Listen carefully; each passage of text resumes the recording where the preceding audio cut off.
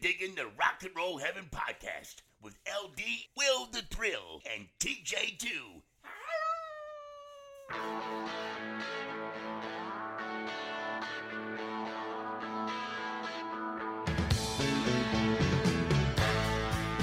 Hey guys, welcome to Rock and Roll Heaven, the podcast where we talk about the lives, careers, and deaths of famous musicians. I am your host, LD. Along with me for the ride, as always, is TJ2 the Deuce. Now that was really good. Did you record that? Can we use that for future audio? Yeah, I think so. And what are you drinking today, T?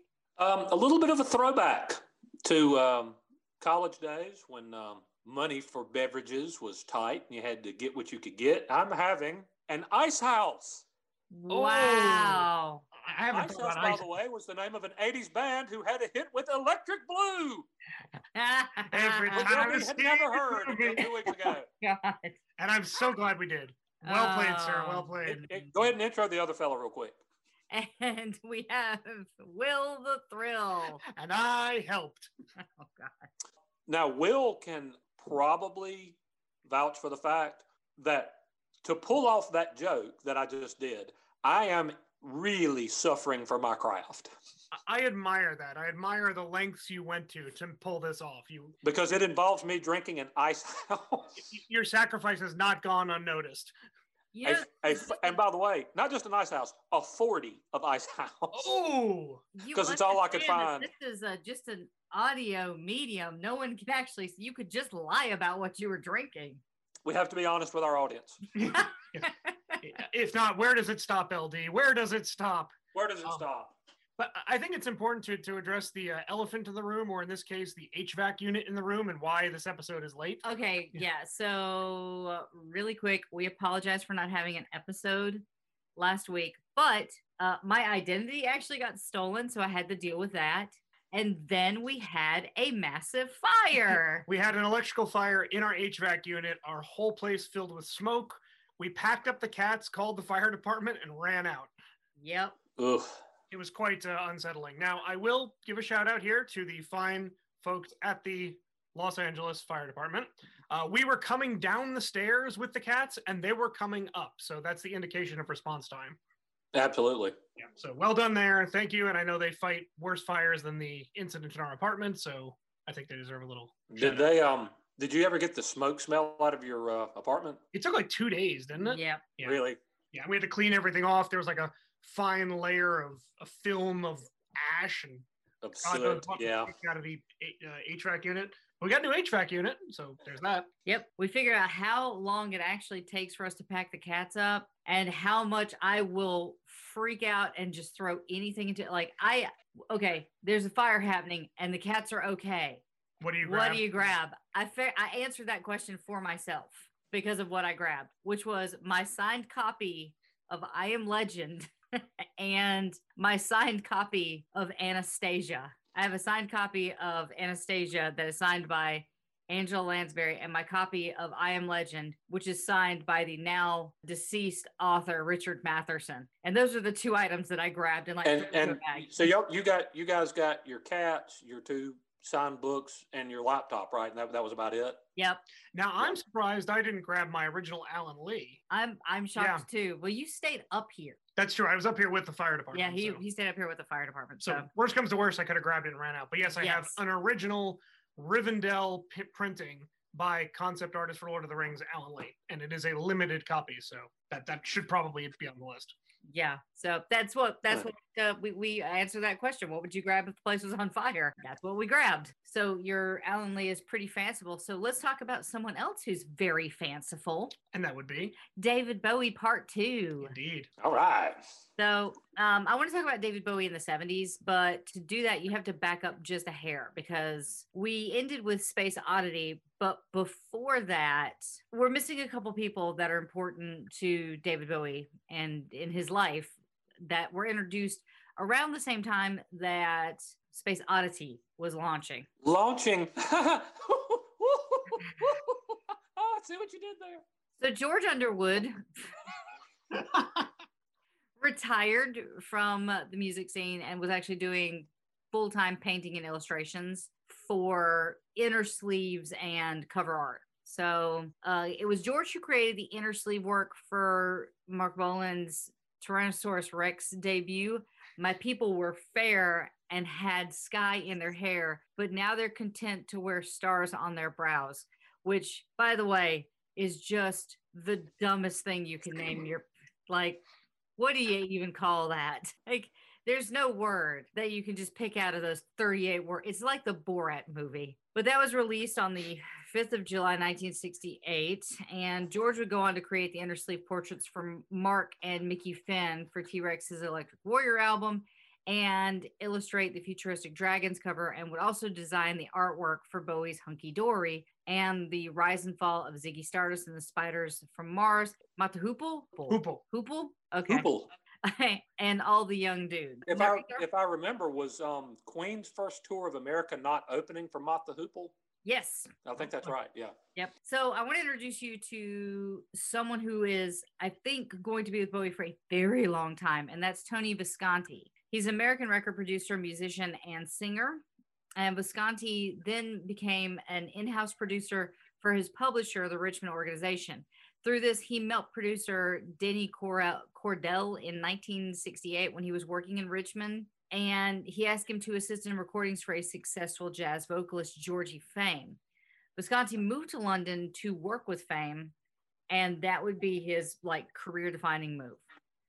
One of his first productions in England was working for T-Rex on their debut album. I'm not going to say it again, but it's that same thing that I literally just said. This relationship with T-Rex would last for their next 8 albums, which I didn't realize T-Rex had 8 albums. But I thought they had that one song. Yes, the medley of their many hits. I thought they had a 45 called Bang a Gong, and then they checked out. And they just re-released it, right? The 20th anniversary, Yes. Bang a Gong. But see, it's one of those things where T-Rex had to be more massive in Britain than they were here. Like, it's just a one-hit wonder. Like the whole crux of your Christmas episode where you talked about one hits that weren't one hits. Right. I think T-Rex is in that. Like, they're not. Probably. They're not in that pantheon of people who actually did one-hit wonders. But I don't think they charted in the U.S. Maybe that's what it is. Yeah, I just don't think they made it really well over here. So, there are a lot of people who were huge across the pond and never. Yeah, they had a hit or two here. Like Cliff Richard, wasn't he like a really big deal in the motherland? And he had a few hits here, but kind of the same deal. Nobody can be Aha. I'm sorry. Right. So in June of 1968, the following single, John Simon's My Name is Jack, was recalled when the U.S. company Mercury Records complained about the phrase super spade in the lyrics, which referred to a Haight-Ashbury drug dealer. The release was delayed by a week until the offending name was re-recorded as Superman, which reached number 5 in December for Manfred Mann's Earth Band. There it is, ladies and gentlemen. We've knocked it out early. The federally mandated Manfred Mann's Earth Band reference over the podcast. That might be the earliest we've ever done it. Okay. Full disclosure, I wrote this episode and my reference to Manfred Mann came in 1977. Oh, that just won't do. I end this episode, I think, at 1974, because I'm going to be fully transparent with you guys. David Bowie had a really full life, and in the years 1970 to 1980, he released 11 records, along with having a very full life. So this episode only gets up to 1974. It's not even a full decade. It's not, I couldn't. If we did his full decade, this episode alone would be about 6 hours. Yeah. It's well, maybe you can save some time later by skipping over Tin Machine, because whoops. Fair enough. So one of Visconti's greatest successes was Electric Warrior, the album that made T-Rex's frontman Mark Bolan a superstar and cemented his producing powers. So at the end of Visconti's first 6 months in London, he was summoned by Essex boss David Platts. And David said, "You seem to have a talent for working with weird acts, and I'd like to play something for you to consider." And from the speakers emulated a unique and unforgettable voice. The phrasing was something that you'd expect from a seasoned stage actor or stage performer. That's the word, stage performer, or a cabaret act. Hey, that's what I'm here for. The songs were humorous and dark, and the backing was imaginative. And basically, Tony was like, "What is this?" And Platt said his name is David Bowie, and he's 19, which he was actually already 20 at the time. But it was only when Tony was led into literally the next room and found David sitting there that he realized that he had been set up. So Platt's like brought him in, played this music, and he was like, "You like this, huh? Well, he's right here. You guys should talk." Did he play him Uncle Arthur? Is that the song he played? I actually think he did play him Uncle That Arthur. is fantastic. Yeah, well, that would have won him. I don't know how it couldn't have. If that didn't do it, nothing would. That Space Oddity thing. Yeah. Well, they hit it off instantly because they loved the same music, which was Frank Zappa, the Bugs, Velvet Underground. I have a very funny story about the Velvet Underground in just a little bit. And movies. Visconti quickly became involved with Bowie as an arranger and producer, and he continued to work with him on a string of acclaimed records throughout the 70s, as well as producing his final 4 albums, which did include Black Star. Back in the 60s, however, Visconti admits that not everything he worked on with Bowie was deemed a success, and he was still developing as a songwriter and trying to corral his own talents. I was asked by a publisher to channel him into one style, he recalls. But like, think about that, trying to channel Bowie into one style. That's like pouring a gallon of liquid into a shot glass. Yeah, it's not going to fit. Yeah. And I found the thing that he did best was putting his 12-string guitar and accompanying himself. His songs were good, but as a record producer, I was a bit of a novice, which at that time forced me to leave the technical aspects to the indifferent engineers. He was all over the place creatively when I first met him, but this period immediately afterwards was much better. At best, the songs were charming, albeit a little bit naive. By 1969, Tony had worked with Bowie on his second album, the self-titled work that spawned Space Oddity, the first single of his career, but Bowie wasn't standing still. However, he quickly dropped one style for another, and he co-produced the role on the second album, which was the follow-up called The Man Who Sold the World. Yes, one of my favorites. Oh, great song. And, well, it's funny that you mentioned that, T, because right now we are going to listen to The Man Who Sold the World. Yay!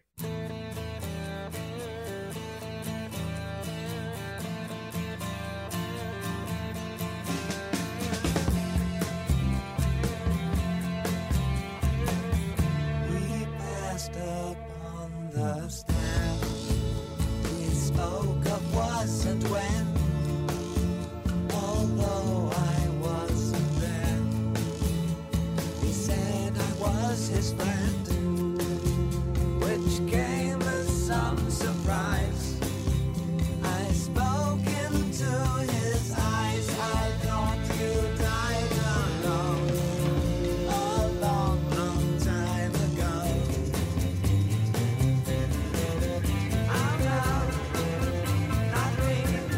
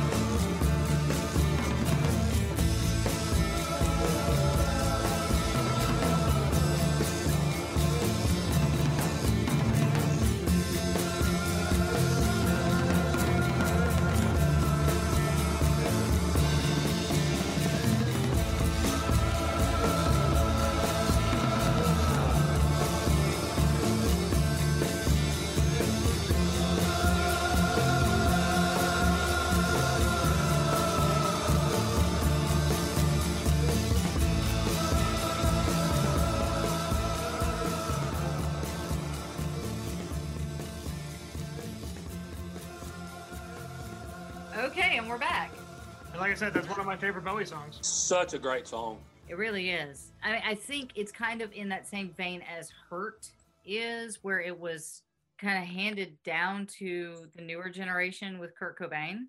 Yeah, the Nirvana version is definitely slower and not as like this one has almost a pacing to it. The Nirvana one is almost, is like you said, the Hurt analogy. It's much slower. Yeah. Slower, a little more sullen too. Yeah. I think it's a beautiful song, but if you break down Bowie's discography, there is beauty in just about everything he does. It's all strange and nuanced, but there is a familiarity to it, and it's beautiful. I don't think he has produced an ugly song. And again, it's representative of Bowie at that time. It's very emblematic of who he was at that period, which, as you'll cover, changes greatly. Yeah. Yes. And almost constantly. Yes. So last week I talked about Dana Gillespie, and if you actually listen to Heroes, the book on David Bowie by Leslie Ann Jones, the narrator calls her Donna Gillespie because it's Dana, and I guess Dana over here is Donna over there. Okay. So just a note to our fans across the pond. I totally get that you guys pronounce it Donna. So anyway, Dana Gillespie, and I was talking about Dana Gillespie and her relationship with David last week, and I wanted to go a little bit into that. So this is basically all one big quote that I'm about to tell you. It comes from an article with Dana because she is a world-renowned blues singer. And so she was doing an interview about how she met and had kind of a relationship with David Bowie. So, and I quote, "I was particularly taken by the lead singer in a support act called Davy Jones and the Manish Boys. The striking thing about him was his hair. It was shoulder length and lemon yellow with sort of a Veronica Lake cut. When I was 15, one night I was standing at the back of a club brushing my waist-length peroxide blonde hair when the singer approached from behind me. He took the brush from my hand and started pulling it through my hair and asked if he could come home with me that night. Of course, I said yes. And that's how I met David Jones. He would later change his name to David Bowie. We walked to my house where I smuggled him past my parents' bedroom and up to the top floor. And I would briefly wonder how I was going to explain his presence to my parents the next morning. We landed in my single bed and messed around a bit sexually." That's the exact quote. You don't say. Yeah. In the morning, I had to go to David Bowie had sex? Yeah, what? Yeah. Shocker. Fun fact. There's a lot of sex. Fun fact, David Bowie had sex. Yep. Fun fact. So I had to go to school the next morning, so I needed him to get down past my parents' bedroom, but my mother and father must have heard us because they both appeared on the landing. That's awkward. Straight away, I introduced my visitor by saying, "This is David," upon which David shook hands with my father and then trotted off. My father told me that afterwards he thought I had a girlfriend with me because of the long hair. It occurred to me that David really just needed someplace to stay, and it had been too late for him to get home to Bromley and Kent. From then on, he used to spend the night with me. Sometimes he'd invite me to go whatever gig he was doing, or he'd pick me up from school, which caused a bit of a stir amongst my friends, and carrying my ballet shoes when we walked back to my home. Often we'd meet at the Giancana Cafe on Denmark Street, where all the publishing companies were. And at the time, neither of us really saw ourselves as performers, but we both had songs that we wanted to publish. So once David asked me to his home in Bromley, where he lived with his parents. It was a small terrace house. I had never been anywhere like it before. And I was amazed at how small their living room was. It had 3 armchairs in it, all facing the TVs, with bits of material on the back to soak up the Brysaline the father put on his hair. After offering me a tuna sandwich, David's parents just sat there in silence, looking miserable. David told me later that whatever happened, he was going to leave that life behind. My own parents never objected me to bringing a boy home. More or less, they'd let me do anything that I liked. I was treated like an adult, and they trusted me to do the right thing. So Dana didn't actually know that David was sleeping with another man while she was still seeing him. Oh my. And that man was Lindsay Kemp, the instructor at the mime school. And he also was sleeping with Natasha Kornoff, I think that's how you say her name, who was a fashion set designer who would eventually dress Bowie for his 1978 world tour and actually created the Ashes to Ashes hero costume. So he kept dating all of them. and then just toss in Leslie Duncan for good measure. And he was still hanging around Dana. So he would also sleep with a student named Hermione Farthingale. And then everybody found out that he was kind of bouncing from bed to bed at one time. David Bowie was just has genitalia will travel. I mean, David Bowie had a lot of sex. I'm just going to say that. and can we just acknowledge Hermione Farthingale is the most British name ever? It's a gorgeous British name too. I love her name. Seeped in the UK. It's gorgeous. I mean, yeah, if her name was Britty McEngland, it wouldn't be more British than. I thought Lucy McPhee was your favorite. I might have been dethroned for Hermione Farthingale. I don't know. Fair enough. We put it to our listeners. Go ahead. So anyway, so Dana found out about all of the sex and she really didn't care. She really wasn't possessive over David. In fact, the only person that really seemed upset by it was Lindsay Kemp when he tried to commit suicide. He cut his wrist before a play or Yeah. something, right? Yeah, he cut his wrist and people were like, learned in part 1. yeah, that's incredible special effects. Look at all the blood. Like, no, that's Hang on a not, second. that's real. Yeah, now he's bleeding to death. Yeah. So she said that she wasn't possessive. And then he brought Angie to meet Dana. So who is Angie? Well, I'm going to say this before anybody writes in nasty letters. I'm already confused. Yes, I understand that prior to Angie, who I'm going to do a little mini deep dive into in a minute, there was another woman. I bet David dove into her. David dove into most people. I'm pretty sure if me and Mr. Thrill wandered into a room and David Bowie was there, we'd both end up, having the same thing to brag about. We'd both have equal chances with David Bowie. Yeah, it's 50-50 shot. He's the Bill Clinton of singers.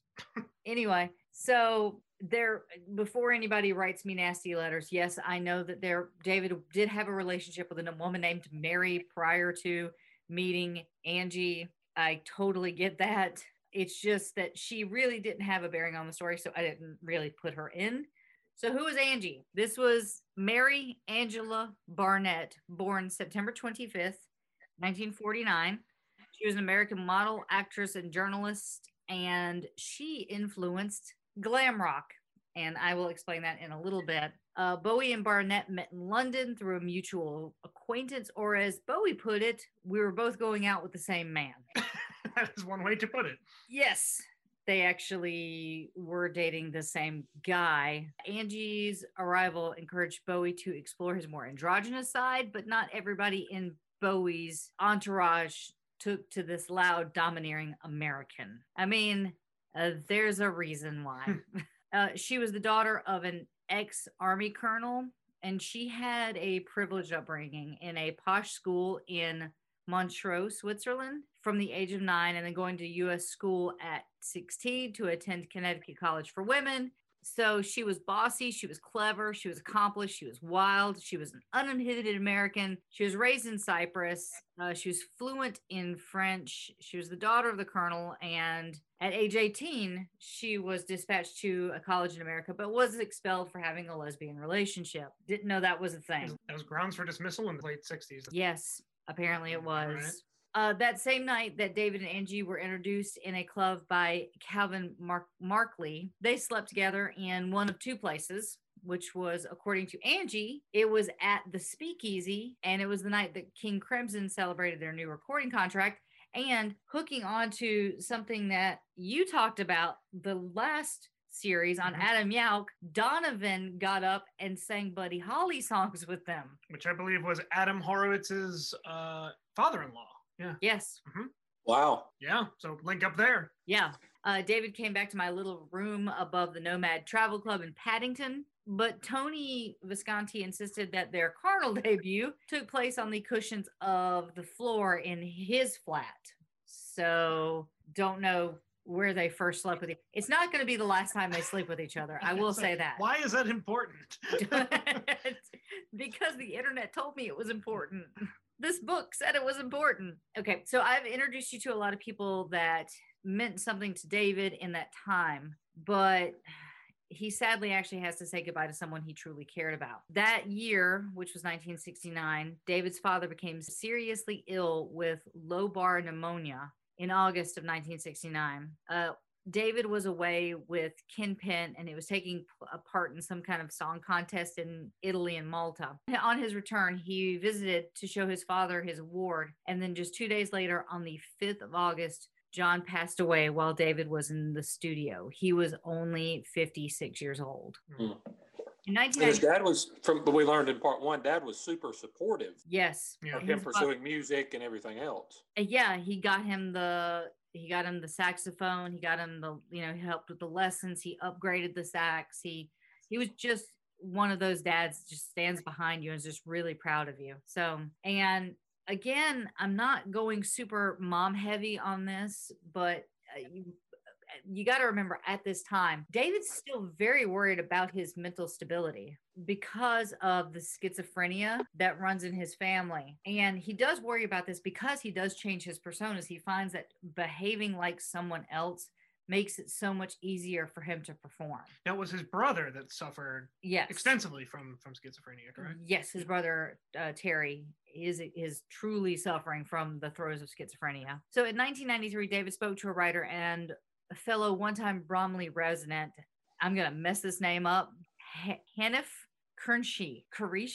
Okay, about the loss of his father.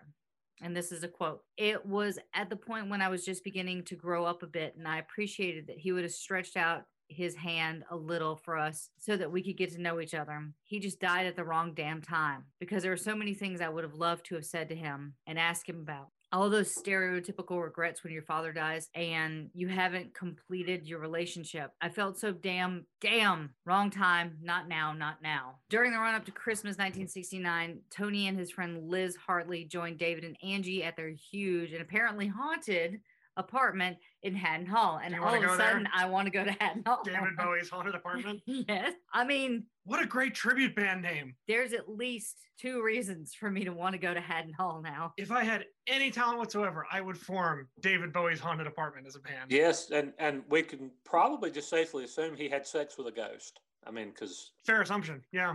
Yeah. Hang on, talks amongst yourselves. I mean, you got to think after, the human race, he's transcending to the spiritual. Yes, then he had like a goblin bent over a coffee table just railing it. I'm sorry. To kind of wrap up the 60s for David Bowie, he didn't care for it at all. He had a series of flops musically. He wasn't one of those like flower children, and he just never really got off of the revolutionary stuff. And even Space Oddity fixated on the loneliness of space travel rather than the pioneer spirit that was really reflected in that era. It also seems like that was the only blip on the radar. Musically, he was going nowhere until Space Oddity. Yeah. He was a mime opening for T-Rex. Yeah. Yes. I mean, when you put it that way, yeah. That's what happened. Yeah. So the 1960s as a society, as we look back on it fondly, we're like, oh, there was the revolutionary spirit and there was the bra burnings and there was the flower power and the hippie movement, and then we all kind of agreed that the 70s just kind of sucked because that was what happened in August of 1969 kind of killed any love that we had. It was a decade of malaise. It was great. And then all of a sudden the Manson family came along and we're like, oh crap, everything kind of sucks. And then they started making the suits out of polyester. And I think that's really where we went downhill. So we're going to take a short break for our sponsors and we will be right back. And we are back and jumping back into David Bowie. Thank you to our sponsors. You can support us by supporting them. And a lot of it's in response to the Vietnam War too, and how we, as a nation and world responded to that conflict. Yeah, but we had anxiety. It was a decade of cults and terrorists and scandals, recessions, defeats, environmental panic, and a sense of constant crisis. It was gas crisis, right? Yeah. What Francis Wheen described in his book, Strange Days Indeed, The Golden Age of Paranoia, as a pungent melee of apocalyptic dread and conspiratorial fervor. Bowie was to the 70s what the Beatles was to the 60s. He was a lightning rod, a tuning fork, a mirror. With his mastery of dread and the elements of dread, the man who would describe himself as an awful pessimist understood the decade's strange energy like no other musician. Argue with me. Say he wasn't. I mean, he's right up there with Ice House. Close. I mean, after a smash like Uncle Arthur, I don't see how. Yes. At the beginning of 1970, David started gigging with a new lineup, which was Tony Visconti, Junior I drummer John Cambridge, and their guitarist Joe Rennick. And this was the Hype, which was David's next project. Sorry, is it Tim Renwick? Is the guitar player? Tim Renwick. Tim Renwick. Okay, I thought you said Joe. Sorry. Oh, did I say Joe? Joe Renwick? Like, yeah. Yes, you did. It's Tim I'm Renwick. sorry. No, shout out to our friend Joe, Bulldog Joe. I graduated high school. That is not the guitarist with Despite popular opinion, The it's actually Hype. Tim Renwick. Tim Renwick. I apologize. And this was the Hype, and that was David's next project. And this seems to be the one that starts glam rock. Everybody had to dress up on stage, and Tony insisted on wearing a Superman costume, which was super embarrassing for everyone involved. I think including Tony. But it was, you would have to dress up. You had to wear makeup to get on stage. And so, yeah, that's how he got around that. Yeah, but this would continue for another 2 decades if you think about it. Not Yes, with, it not, would. well, for David, yes, but not for Tony. No, I'm talking musically. When you get Musically, glam yeah. rock, and then the 90s. Glam rock Yeah, begat hair metal. exactly. Yeah. Oh, yes. I mean, it's all, there is that nexus. And this was it for glam rock. So, and I think I really appreciate the glam rock era because I do like the hair bands, but I like going back to the genesis of where it came from. And this definitely is that moment. Mhm. On the 20th of March, after a threesome the night before with a mutual female friend in North London, making them actually late for their own wedding, In other words, a Tuesday for David Bowie. Right. Bowie married Angie, and they did that at the Bromley Register's office in Beckingham, Kent.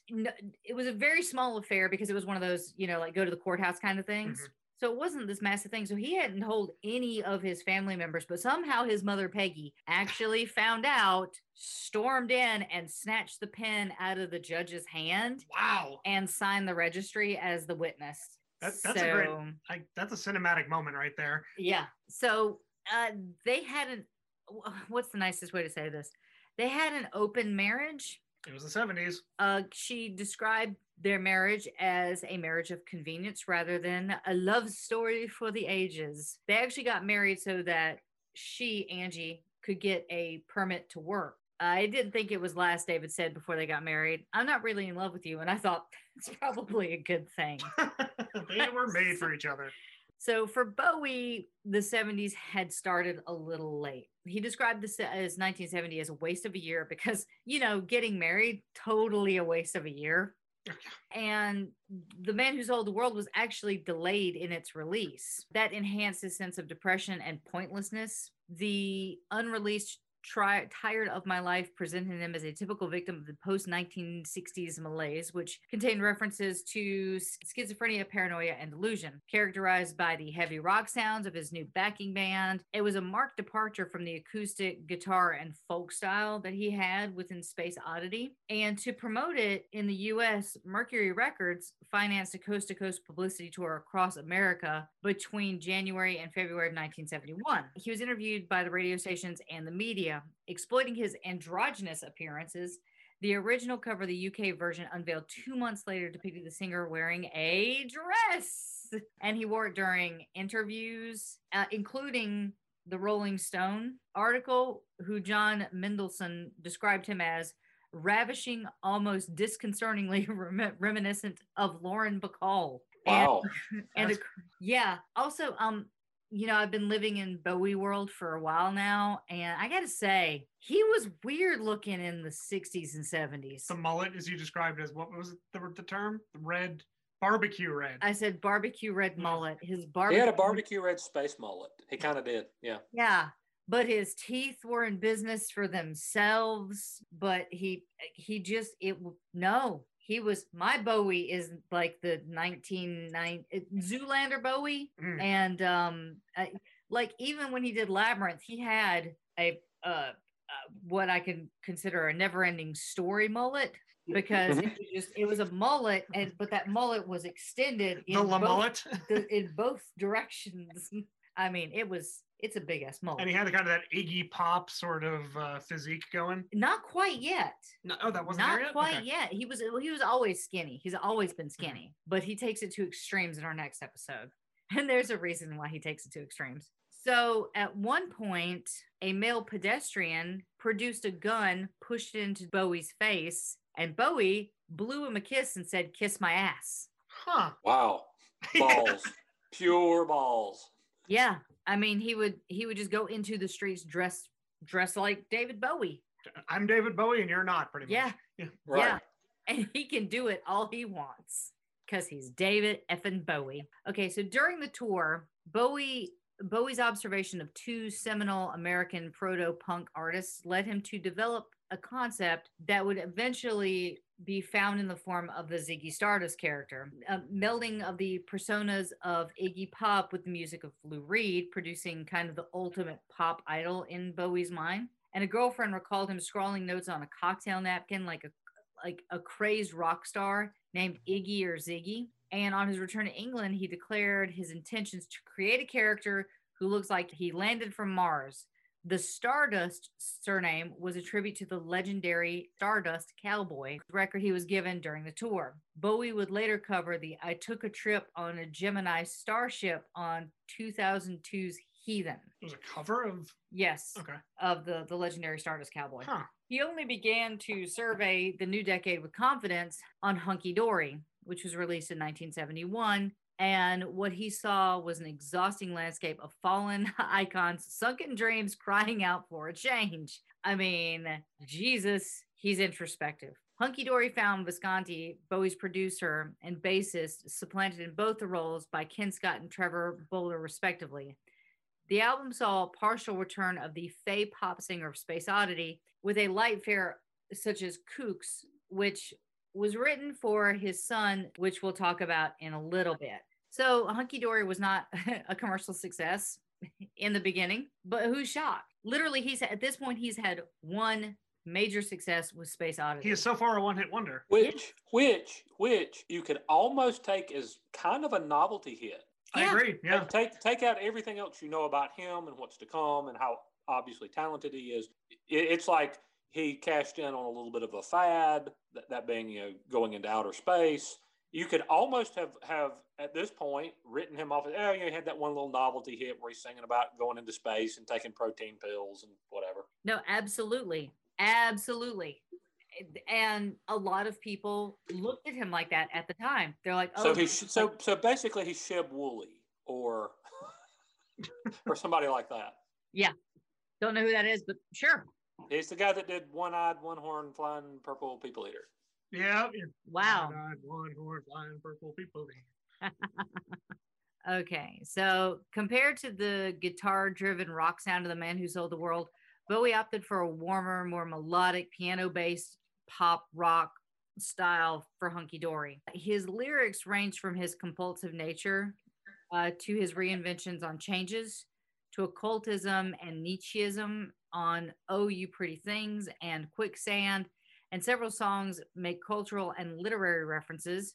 He's also inspired by his stateside tour, where he wrote songs dedicated to the three American icons, which was Andy Warhol, Bob Dylan, and Lou Reed.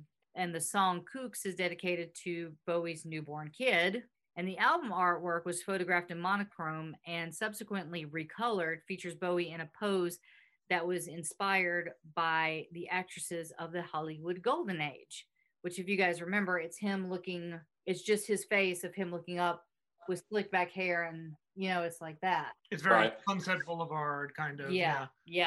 It looks like he shot it in a Sears portrait studio. Yeah. I It's like his chin should have been planted on his fist, which was on his knee, and with that looking blue looking wistfully off into nothing, and with that blue kind of cloudy background. Yeah. yes, You guys are and talking about glamour shots? perhaps even Yeah. a slightly ghost-like image of himself above his own head.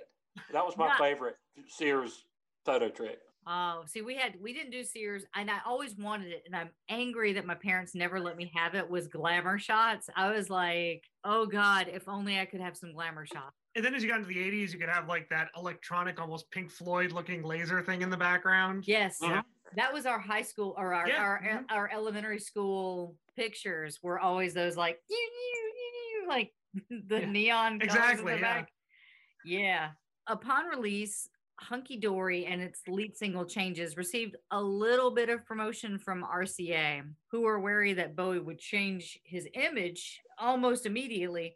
And I get this concern. He did it a lot. But despite very positive reviews from British and American press, the album initially sold poorly and failed to chart at all.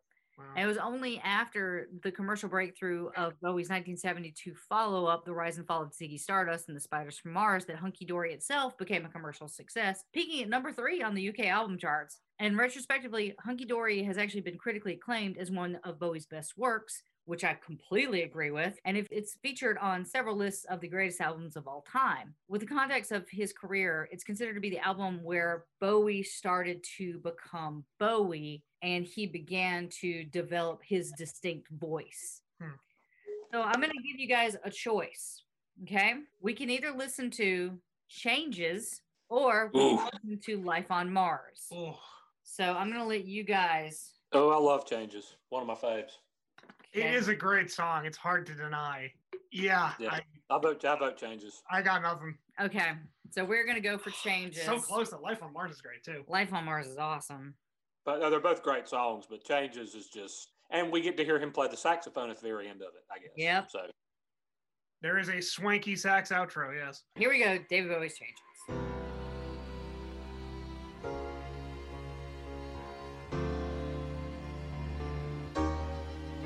Oh, yeah.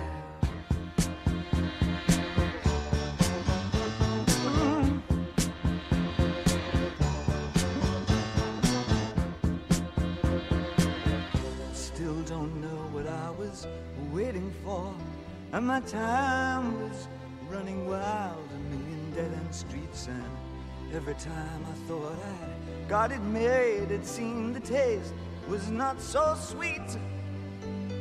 So I turned myself to face me, but I've never caught a glimpse of how the others must see the faker.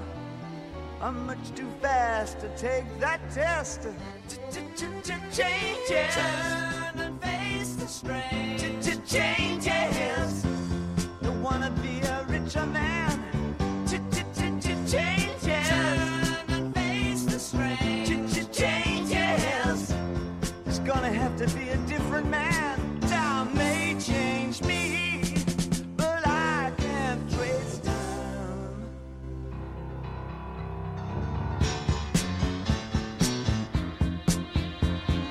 Yeah. I watch the ripples change the size, but never leave the stream of warm and permanent sand. So the days float through my eyes, but still the days seem the same. And these children that you spit on as they try to change their worlds are immune to your consultations. They're quite aware of what they're going through. Changes. Turn and face the strain. Changes. Don't tell them to grow up out of it. Changes. Turn and face the strain. Changes. Where's the shame you've left us up to her next to it? Time may change me, but you can't twist time. Strange fascination fascinating me.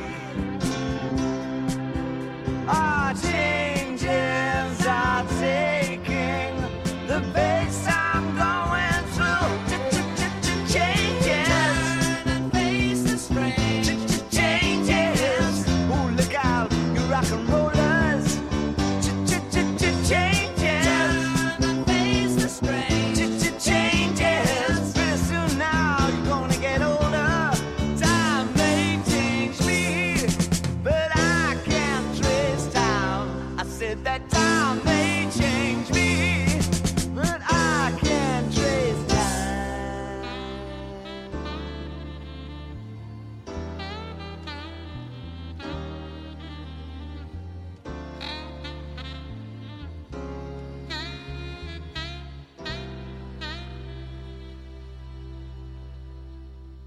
And we're back. All right. God, what a great song. It's classic. Yeah. So good. Iconic. Please don't ever remake that song.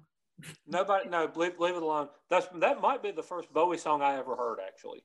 And obviously, it came out before I was born, but that's the first song of his I was conscious of hearing.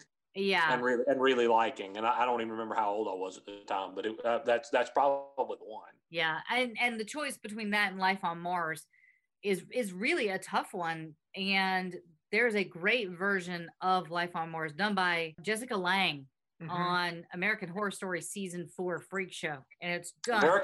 American Horror Story? We're going to leave it at that. So, fun fact. God, I'd love to watch that one. Fun fact. The current edition of The Record Collector, which this is from an article from September 2001, had an excellent feature on the Velvet Underground, which actually included a meeting between David and Lou Reed, as Lou remembered by a Lou lookalike, Doug Yule. So the question was, is it true that David Bowie came to one of your shows in 1971 on the UK tour and started talking to you under the assumption that you were Lou Reed? And it said, that was actually in New York at the Dom. I remember the incident well. England was one of the prime sources of rock and roll back then. And of course, we were all Anglophiles to some degree. So I remember this English kid coming backstage and I was holding forth as if I was somebody, feeling really self-important as the leader of this band. The band that he's talking about is the Velvet Underground. He came in and obviously assumed that I was Lou Reed. So I had to explain that Lou wasn't there. It was only a few years ago that I had heard the story and realized that that English kid was David Bowie, and I had never heard of him. Oh, wow. So here's David Bowie's retelling of that night.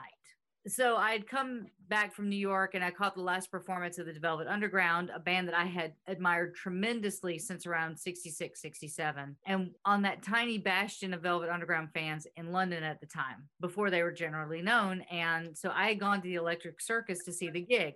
I watched the entire show and there were not that many people in the audience because their star had begun to dim in New York. The whole band was there. Lou Reed was singing these songs and I thought it was just tremendous. And I was singing along with the band, stuck right there at the apron of the stage, waiting for the man, white light, white heat, heroin, all that kind of stuff. And after the show, I went backstage, knocked on the door and I said, is Lou Reed in? I'd love to talk to him. I'm from England, and I'm in music too, and he's a bit of a hero to me. The guy said, wait here. And Lou comes out and we start talking on a bench for about a quarter of an hour about writing songs and what was it like to be Lou Reed. And after all that, and I was floating on cloud 9 and went back to my hotel room. I said this to a guy to New York. I've seen the Velvet Underground and I got to talk to Lou Reed for 15 minutes. And he said, yeah, you know, Lou Reed left the band last year. There's a guy that looks like Lou Reed and that's Doug Yule, and he's the guy that took over. I thought that was an imposter. I was like, wow, that's incredible. It really doesn't matter because to me, as far as I was concerned, I had talked to Lou Reed. So he came back to England and one of his memories came back to him. And so he wrote Queen Bitch as sort of an homage to Lou Reed. Queen Bitch. So, oh, that's excellent. And you know, David Bowie ended up producing Walk on the Wild Side for Lou Reed. You mentioned that. Yeah, I forgot about it. Yeah, so eventually he did meet the real Lou Reed. But they actually met the actual guy. But so that would be like me going to Vegas and meeting like some Elvis impersonator and going, you know who I hung out with? So on May 30th, 1971, Zoe Bowie was born to David and Angie. But you actually might know him better now as Duncan Jones. He's best known for directing films like Moon, Source Code, Warcraft, and Mute. He directed Warcraft? Yes. Oh, wow. The much maligned Warcraft. I mean, it's a video game to movie adaptation, so the bar is pretty low. Yeah.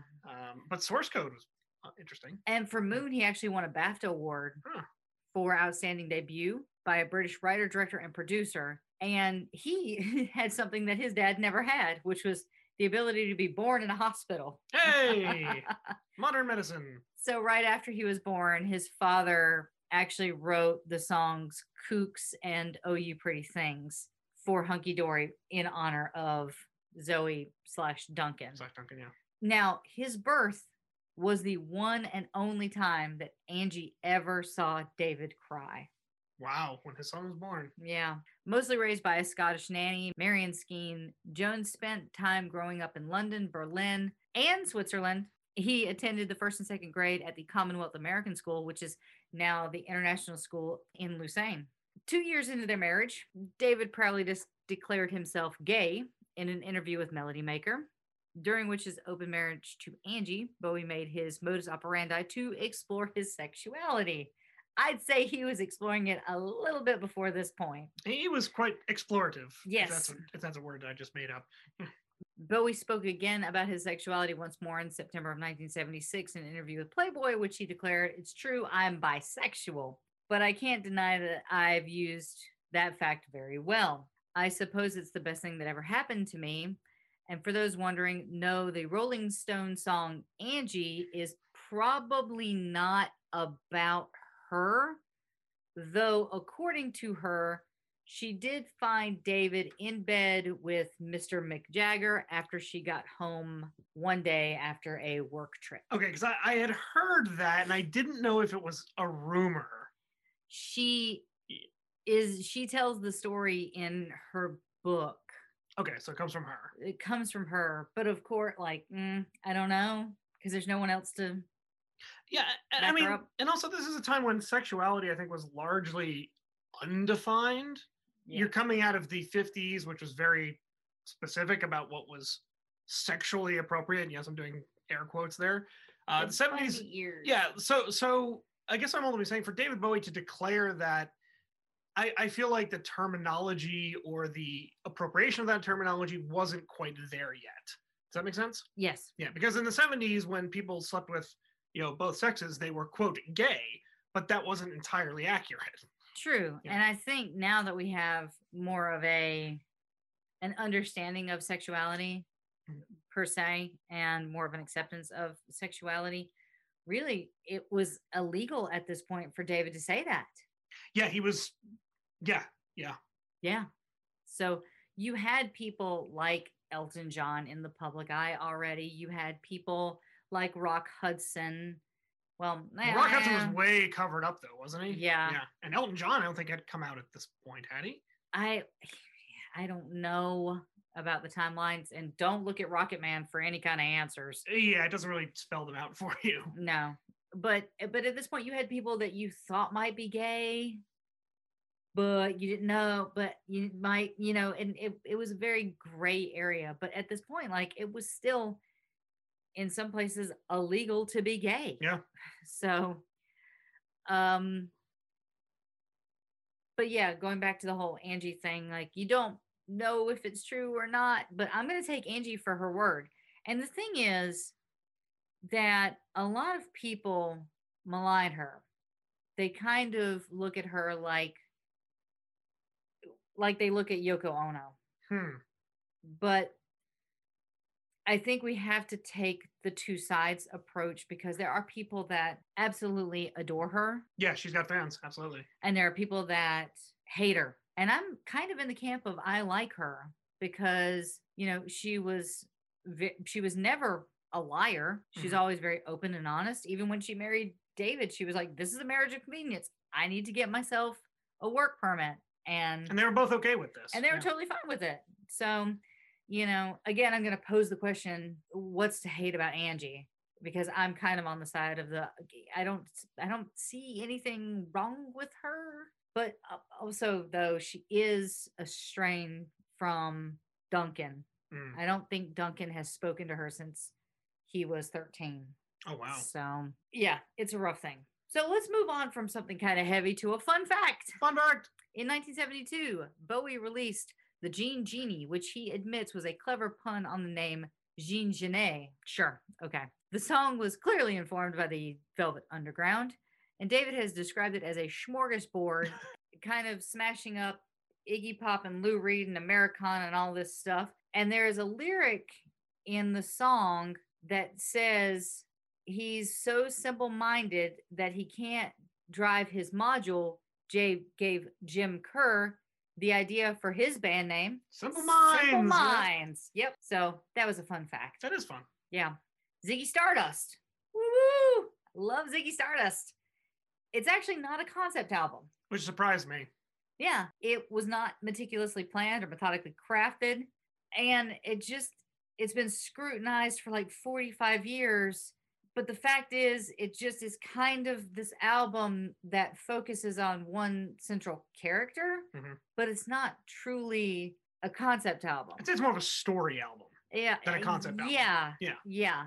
The rise and fall of Ziggy Stardust and the Spiders from Mars has been described as the tale of an oversexed alien rock star who has achieved fame just as Earth enters the final 5 years of his existence. Ziggy falls victim to his own success and becomes rock and roll suicide. This is possibly in hindsight, but not what he actually set out to record. It wasn't supposed to be a magnum opus. It's just a collection of songs that somehow, circled around a central figure. So how did he come up with the name Ziggy? According to a Rolling Stone article, David admitted that it was the only Christian name that he could come up with that started with the letter Z. Nice. So right now I'm going to play you guys Ziggy Stardust. Yay. Because this has been in my head for about 6 weeks now.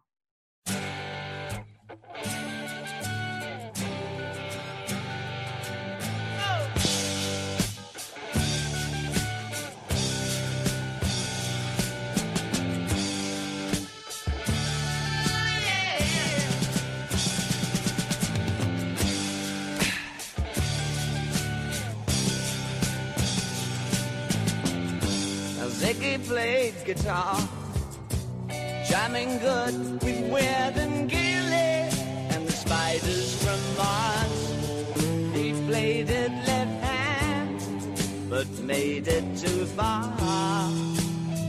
Became the special man, then we were Ziggy's band.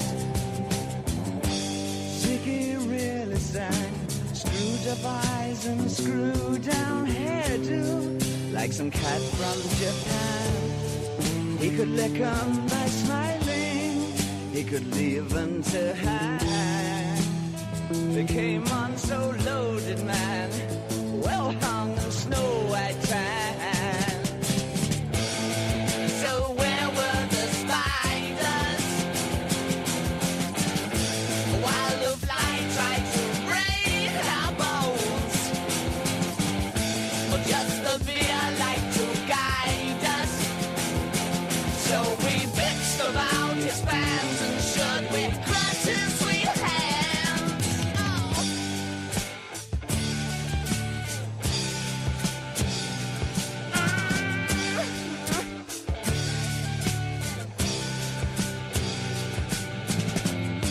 Ziggy played for time, jiving us that we were voodoo.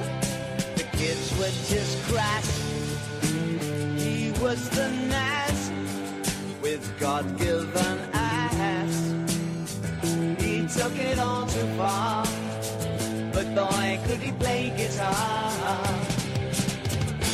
Making love with his ego,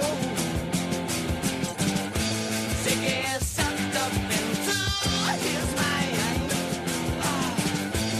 like a leather messiah. When the kids had killed a man, I had to break up the band.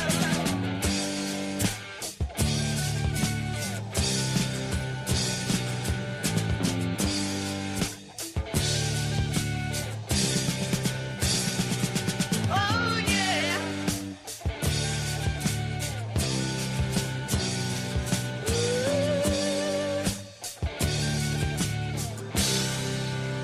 Ziggy played guitar.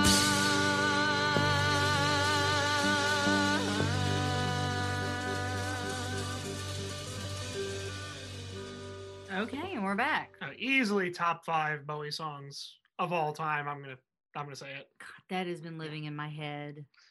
And it's interesting because one of my friends, she was a big music person and fan of David Bowie, and named her dog Ziggy in honor Aw. of Ziggy Stardust. Yep. So upon the release of The Rise and Fall of Ziggy Stardust and the Spiders from Mars, it actually received favorable reviews by music critics. Which is rare for Bowie Yeah. at this point.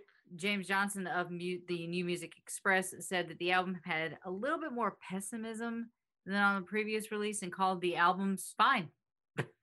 Again, take Fine. Hey, I'll take Fine. Fine is good. Michael Watts, a Melody Maker, published that while Ziggy Stardust had no well-defined storyline, it had odd songs and references to the business of being a pop star that overall add to the strong sense of a biographical drama. Like I said, I think a story album is a better term. It's not a concept, it's a story. Right. Yeah. Ziggy Stardust was the physical expression of Bowie's intellectual fascination with stardom and the power of exceptional individuals fed by Warhol and Nietzsche, which he did. And again, this was in the 60s. He actually met Andy Warhol, and I guess they didn't really hit it off, even though David Bowie really liked him. Mm-hmm. Me personally, I don't care for Andy Warhol. I think that his artistry is trite and vapid and quite off-putting. But there are some people who love Andy Warhol. So if you love Andy Warhol, please don't hate me. Art is art for art's sake, and we all have our expressions and our opinions. And the ones that are expressed by me here on Rock and Roll Heaven, of course, do not reflect in you. So, and just speaking of Rock and Roll Heaven, this whole concept of a musician reflecting on their time in the spotlight is something not unheard of. Musicians, Bob Seger did it, but one of our own episodes, Neil Peart, you'll remember, wrote extensively about how he felt about that. And, a lot of it, again, the roots go back to Bowie, like so many other things. Yeah. So in 1979, there was just like this general feeling of panic and fear. Because we were about to be born. Oh no, my brother's well on his way. Oh yeah, I think T is well on his way. Got it. But there was a growing fear that time and resources were running out, and bestsellers include Hal Lindsey's The Last Great Planet Earth. Hollywood's best director struck a note with films that were just as unnerving. And I mean, like, it was like all of the headlines in the 1970s were just downers. Yeah, it's kind of like the 2020 all over. Well, yeah, 2020 would become. And then there was Bowie singing that we've got 5 years and my brain hurts a lot. And Ziggy was actually killed off after a year because he had to die. Is that Bowie's phrasing? That's Bowie's phrasing. On the 3rd of July, that was the final night of the Ziggy's Stardust tour, which is now known as the retirement gig. A film crew was present that night, and the stars were out. Rod Stewart, the Jaggerses. How do you say Jaggerses? The Jaggers? Is it Jag- one The Jaggers. The Jaggers. It's multiple Jaggers. There are many Jaggers. And the Ringos. The stars. God. The stars. You already said the stars were out. Woo-hoo. Okay. So he did all his great songs, all the young dudes, Oh You Pretty Things, Moonish Daydreams, freaky costume changes galore. And he then emerged with that legendary sphere on his head, which had been applied by makeup artists. And Jeff Beck joined them on stage to play along with Gene Genie and Love Me Do. Round and Around bought David's harmonica out, and Suffragette City was played, and then the crowd was freaking out about that. Basically, it was just like the concert. Like, it was the concert. And just when everybody thought it couldn't get any better, David came out on stage and said, well, you know what? I'm going to let David say it, because I did find a clip of this. Not only is it the last show of the tour, but it's the last show that we'll ever do. Thank you. So you can see, like, from that clip, people freaked out. There was absolute pandemonium after he made that announcement. There was a stampede for the stage. And the woman that wrote the David Bowie book Heroes, Leslie Ann Jones, which I think is a pretty darn good Bowie biography. But she was like, yeah, people freaked out. They were rushing the stage, trying to snatch anything they could from Ziggy as he left the stage. And she's like, I just hung back and then read about the after party in the papers. So David was actually really happy that Ziggy was dead, because it would take him up to 2 hours to do the makeup. But he also started feeling like super trapped in this character. And David reflected at one point that Ziggy had become his whole personality, and that he was truly affected by it and what he brought into himself.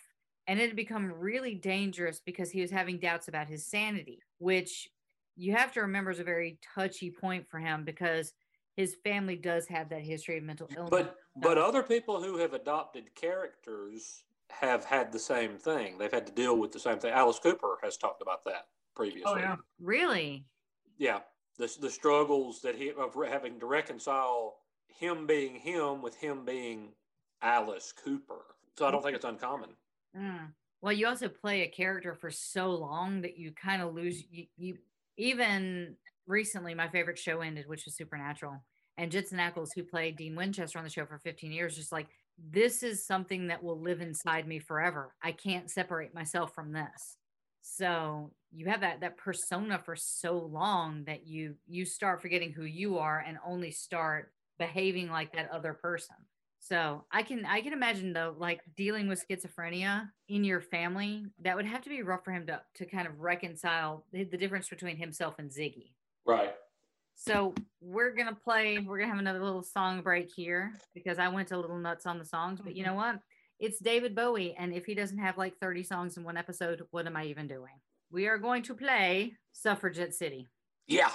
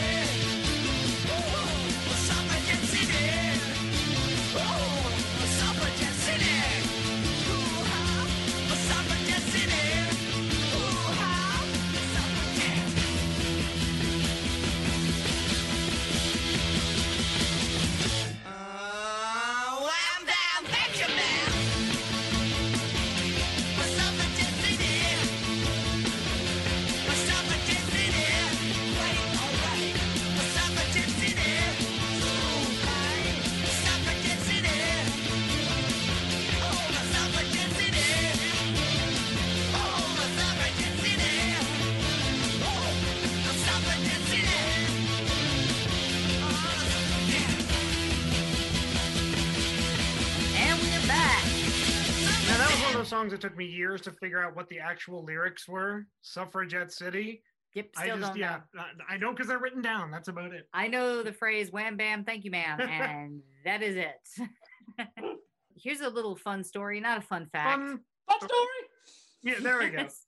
On January 3rd, the band went to the Top of the Pops, and they did they basically filmed their spot for Top of the Pops, and in the studio next door they were recording the TV show Doctor Who.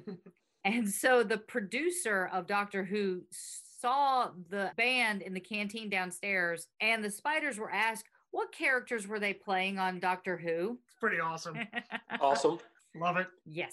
It's about 1973 when he's in Rome, and his primary obsessions now are of work and sex and cocaine. Huh.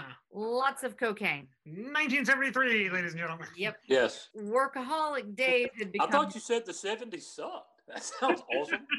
I mean, What'd you do? Blow and sex and some music. Okay, cool. yeah, but they had like disco and really itchy suits. We're not quite to disco yet. No, we're not. Little bit later. A little bit later, but they still had itchy suits. Mm-hmm. Correct. Yeah, so he was well on his way to being addicted to sex and work and cocaine. And it was a turnaround for David because in the beginning, him and Angie were almost completely anti-drug and they barely drank. They were dead.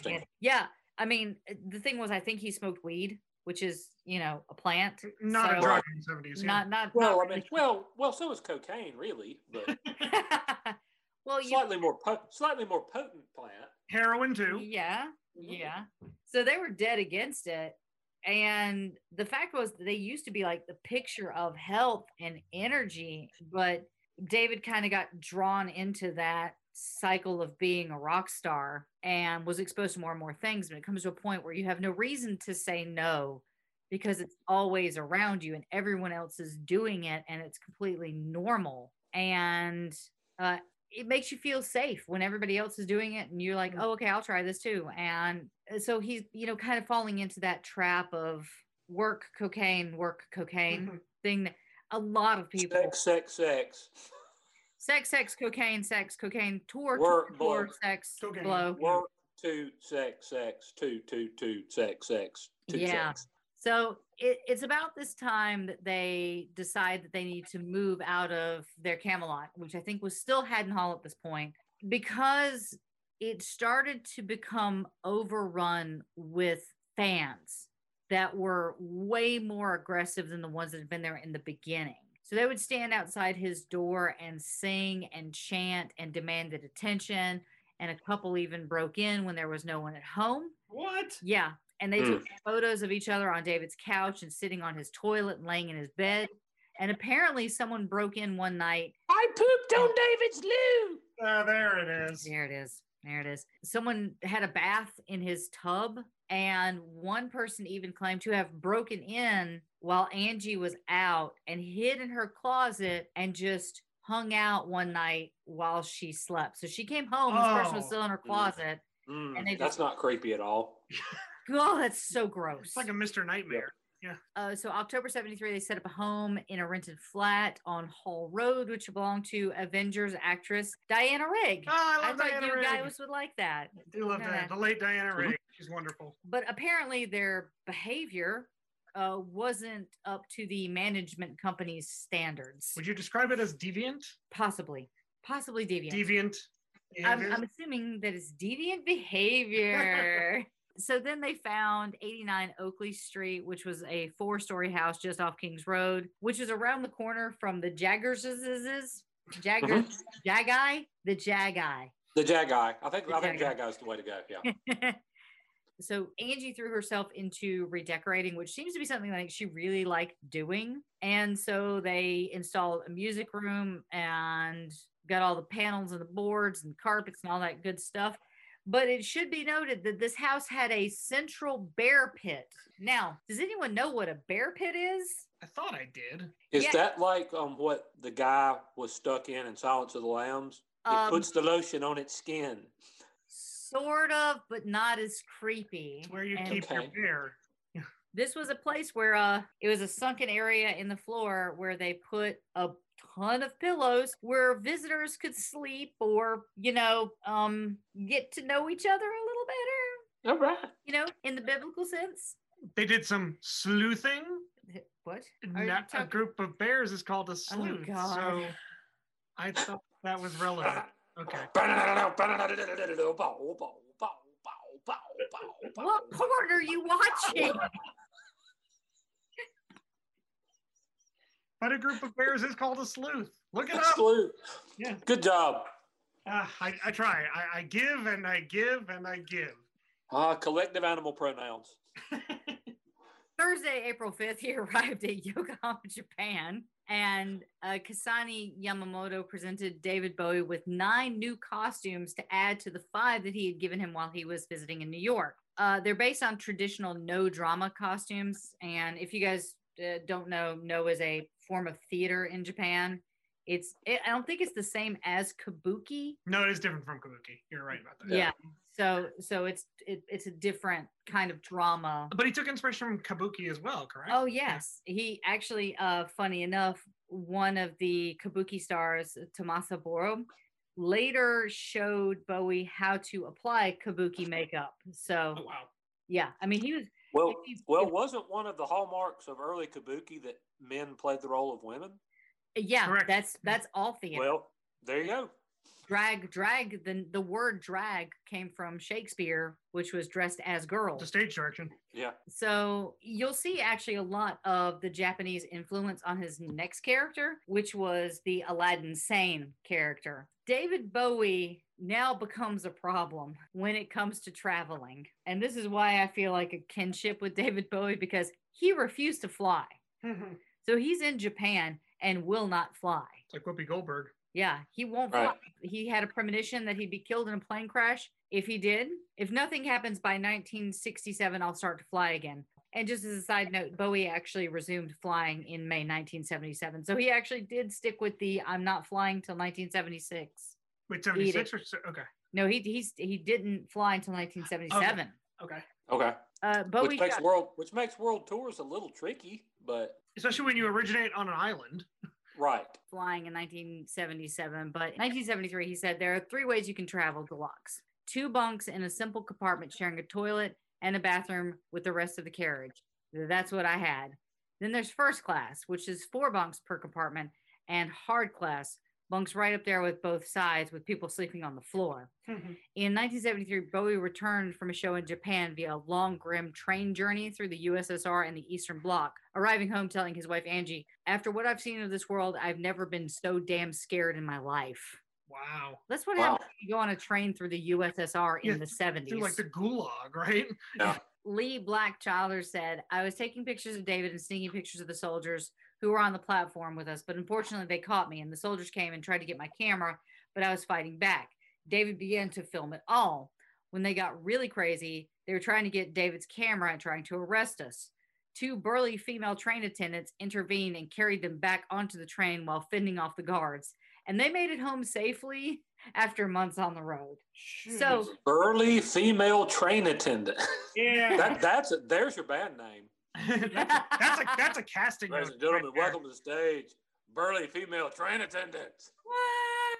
All right, who's ready for a fun fact? Fun fact. Okay. I love this one. The Monty Python troupe was in Edinburgh for their first farewell tour, sharing the Post House Hotel with Bowie's people who were partying a little late. What? Yeah. No. This is a journal entry from Michael Palin in 1973. Went to bed, could not get to sleep, owing to the presence of David Bowie and his acolytes in the hotel. Bowie is currently the hottest touring property in Britain, having recently played to 18,000 in Earl's Court. Tonight, Bowie was in Edinburgh and staying a couple doors down on the same floor as myself. They weren't exactly noisy. There was just so many of them. From 2 a.m. to 3 a.m. and beyond, it was like trying to sleep through the invasion of Poland. I love Michael Palin and feel he's one of the most underrated members of Monty Python. I just want to say Yes. Yeah. On Monday, July 23rd, Bowie became the first solo artist to have all 5 of his RCA albums in the UK top 40, 3 of them in the top 15. Wow. My.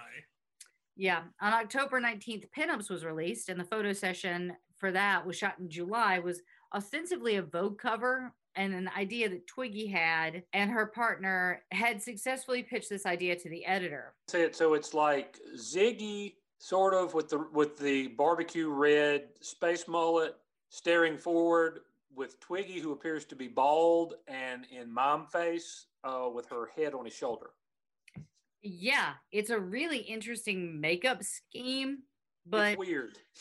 It's frankly weird. Yeah, it was actually supposed to be a Vogue cover because they had pitched it to Vogue. So the photographer and the makeup artist came over and showed the test Polaroids to Bowie. And he said, hey, can I use that for my record sleeve? And Justin was like, I don't think so because this is for Vogue. But Justin was like, how many albums do you think you're going to sell? And he just said 1 million. He was like, well, here you go. This is your next album cover. Nice. And then, so, you know, the photographer, Justin, got back to London and told Vogue what happened, and Vogue never hired him again. Wow. So kind of funny, kind of sad, but I'm sure he made money. So just torpedoed his career. But he made money. Yes. He probably made money. Yeah. So Monday, December 31st, RCA gave a luncheon at a prestigious restaurant, which I apparently took the restaurant name out. So whoops. In Bowie's honor, because he had 6 different albums in the chart for 5 weeks in 1973 and 5 in the top 50 for 19 consecutive weeks. So it's not an Arby's, is what you're saying. God, it better not be an Arby's. Bowie responded, I don't know what to say. I feel like a rock and roll star. At least it keeps the kids on the streets. Thanks to everyone who bought or were given the albums. Huh. So he framed his album presentation, described awards to David Bowie for outstanding musical achievements from your friends at RCA. And it actually meant something to him. Cool. Dude, think about what he went through in the 60s. And you got to be proud of what he's accomplished at this point. Certainly. And I think it was all because of Ziggy Stardust, because people started to revisit his back catalog, which made that more prestigious, which made his future stuff more prestigious. Because when he came onto Aladdin Sane, it just went insane. Who loves Diamond Dogs? Is that a rhetorical question? No. Oh. No. Who loves Diamond Dogs? Diamond Dogs is actually kind of assembled from an incomplete concept album. It was a marriage of 2 dystopians, the Great Police State of 1984 and the Insurgents of the Anarchy of A Clockwork Orange, both of which I am extremely big fans of. Yeah. So with Diamond Dogs, he actually wanted to do a play based on 1984, and I think the Orwell estate shut him down from doing it, which was also, I think, a reference to Metropolis. I mean, it's kind of all pop culturally incestuous. Anyway, American cities were facing bankruptcy and an oil crisis, and Bowie imagined that his tribe of feral urchins, the Diamond Dogs, would use roller skates because there was no oil for cars. This is normal lines of thinking. You have no oil for cars, so what do? You roller skate. The roller skate. There you go. This ain't rock and roll. This is genocide. Tony Visconti. This is a quote from Tony Visconti. He said, I'm having trouble mixing and finishing this album, so why don't we get together again? He asked if I could recommend a good studio, and I said I was building my own, so he wanted to come and see it. When he did, it obviously felt right, and he decided that he must finish the album there. We didn't even have chairs at the time, but he said it didn't matter. And the next day he went to Habitat or someplace like that, and this big van showed up in front of my house, and out came tables and chairs and lounges and all that. He completely furnished my studio so we could finish the album there. We actually did our first day's work, and before all the stuff arrived, sitting on the carpenter's horse. You guys know what the carpenter's horses are, right? I thought you meant like Richard. Yeah. Okay. Like a soul horse. They weren't sitting on the carpenters. Okay, stop that. Need clarification. Just that's like all. me. Ow, you're really hurting me, David. That was my impression of Karen Carpenter. Why is she British? She's from California. Yeah, that's a interesting accent for her to have. Yeah. So the carpenter's horse it's like a sawhorse. Yeah, it's a sawhorse. So yeah, Sawhorse. Yeah. Yeah, you put your wood on it. Hell! So David put his wood on a lot of. Well, so when the truck pulled up, he just looked at Tony and was like, well, we can't spend another day sitting on wooden horses. So he was nice enough to completely just wait till he's done. Okay, I'm good. So he turned to Tony when the truck came and he's like, well, we couldn't spend another day sitting on wooden horses. I don't know why Karen Carpenter has a British accent and David sounds like a 1930s radio announcer. Come on, all you cool cats and hot chicks. We're going to listen to some Ziggy Stardust. Oh, Lord. Watch out for that Hitler. He's a bad egg. Karen Carpenter. Righty days and Mondays always get me down. Down. It's kind of Australian. I don't know what I was going for there. Don't you remember the way that you called me baby? That sounds like Ringo I was Starr. gonna say, look, Liverpool. Baby, Yeah. baby, oh baby. I love you. You birds suddenly appear. Can I try? It was like my impression of a horse, which everyone overlooked. It's like, all right, we're back. Okay. Anyway, Advisor, which has the easiest name to pronounce, it's Advisser, which was the host of a Dutch music show, Top Pop, presented Bowie with the Edison Award for the most popular male vocalist, and then poured 2 glasses of. Oh, dear Lord. God, this has too many vowels and too many consonants. Shivel speckle. It's called an old fisherman's drink. Is it like grog? I don't know, Yeah. but it tastes like old fisherman, according to Bowie. And he would know. He would probably know, yes. David Bowie's costume was inspired by Carmen, the flamingo rock group who appeared on the 1980s floor show in October. Here's where we meet Halloween Jack. This is a quote from David Bowie from 1993. I had conjunctivitis. So I made the most of it and dressed like a pirate. Stopped just short of the parrot. I had this most incredible jacket that I was wearing this night. It was a bottle green bolero jacket that Freddie made me, and I got an artist to paint using the applique technique, the Supergirl from a Russian comic, on the back. But I took the jacket off during the press conference and someone stole it. I just want to say, I had conjunctivitis, so I dressed like a pirate is about the most Bowie thing anybody can do. Probably. Yep. So the Edison, which is the Dutch equivalent to the Grammys, included a performance by Tony Orlando and Dawn singing their hit Tie a Yellow Ribbon. Orlando stopped singing the last verse when he spotted Bowie and Angie in the audience saying, I can't believe what I see. Is it you? That's Tony Orlando. That's awesome. I always looked at Tony Orlando as such a rock. Can't believe he would just stop singing and fanboy. In mid-March, plans for the West End show of the 1984 musical were ditched in favor of an extensive American tour with a strong theatrical element. Broadway designer Jules Fisher flew to London to meet with Bowie, who briefed him on the concept for the Diamond Dog stage show. Fisher then brought in Mark Ravitz to design the Hunger City set. Jules Fisher from a 1985 interview. For Diamond Dogs, he had an understanding of German expressionism, art, and film. He wanted that image. He said, I see a town like the one in the cabinet of Dr. Caligari. David gave me 3 clues: power, Nuremberg, and Fritz Lang's Metropolis. I do appreciate German expressionism. Mm-hmm. I really do. I think it's a really Film, interesting film movement. There were 4 towers that were the basis of the design. They were made of newsprint that could be torn apart, so Bowie could actually climb one of the towers and destroy the building during the concert. There was also a bridge across there, and during the concert, lowered down onto the stage so he could step off of it and sing downstage, and then it would raise up again. And there was a door that opened, and a cherry picker arm came forward and extended out over the first 6 rows of the audience. Interesting. So this was like a spectacle show. Clearly, yeah. High concept. On Angie's recommendation, Bowie brought in Toni Basil. Yay. Wow. Yeah, she's a choreographer working with the Lockers, an urban dance troupe that... Hey, Mickey. That Tony Basil? Yes, that Toni Basil. Wow. She's, well, remember, above everything else... Choreographer. She's a famed choreographer, yes, definitely. Yeah. So she was actually working with the Lockers, which was an urban dance troupe with a street sense that fitted that concept that David Bowie was going with the Diamond Dogs. Toni Basil taught him things like don't ever waste a movement. If you have to put your microphone down, do it with a flourish. If you have to walk from one side of the stage to the other, do it with a great dramatic gesture. Throw your head back before you put your first step out.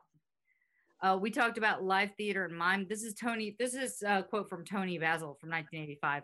We talked about the living theater and mime. David had this idea about having ropes tied around the necks of some of the dancers, and I told him he could do it if he were careful. And he yelled to Corinne, "The Diamond Dog's number is back in." So he's just super happy that he got to like put collars on people, I guess. Pretty much. Yeah. So if you're wondering who Corinne is, her name's Corinne Schwab. Okay. Given the nickname Coco by Jeff McCormick, who was, if you'll remember, David Bowie's childhood friend. Okay. She was actually planning to move on from the London main man office where she had been keeping her creditors at bay, but she now got a job assisting David Bowie. And I think if my studies are correct, she would be David Bowie's personal assistant for the rest of his life. Oh, wow. From Yeah. 1974?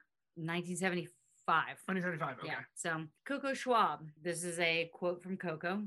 I got started working with David by answering an ad in the Evening Standard in London asking for Girl Friday needed for a busy office. And I had run my finger down the page and stopped there in a totally arbitrary fashion. I needed a job to earn my expense money for my trip my photographer friend and I were planning to take. We had a magazine interested in us doing a story of two girls on a Greyhound bus tour of America, kind of a Jack Kerouac on the road style, but two girls as opposed to two guys. They were only willing to pay a certain amount up front, and we thought we'd save up a little bit more and get some short-term jobs. When I was ready to leave Main Man 6 months later, David called and asked me why I was leaving. I explained about this Greyhound bus tour of America thing. He paused for a minute and said, "How about a limousine tour of America?" And I paused for about a nanosecond and said something like, okay. Needless to say, I don't think my photographer friend ever truly forgave me. But she will stick around for the majority of David's life. Wow.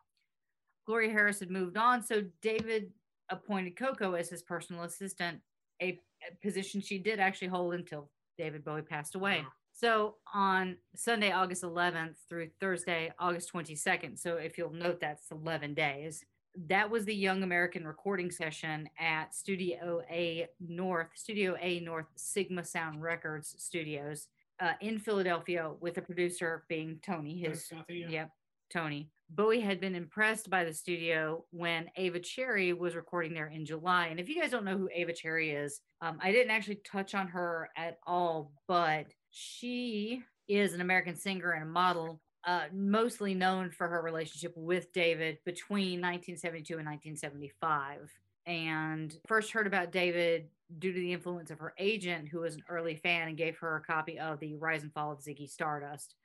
So basically she was buds with him for a very long time.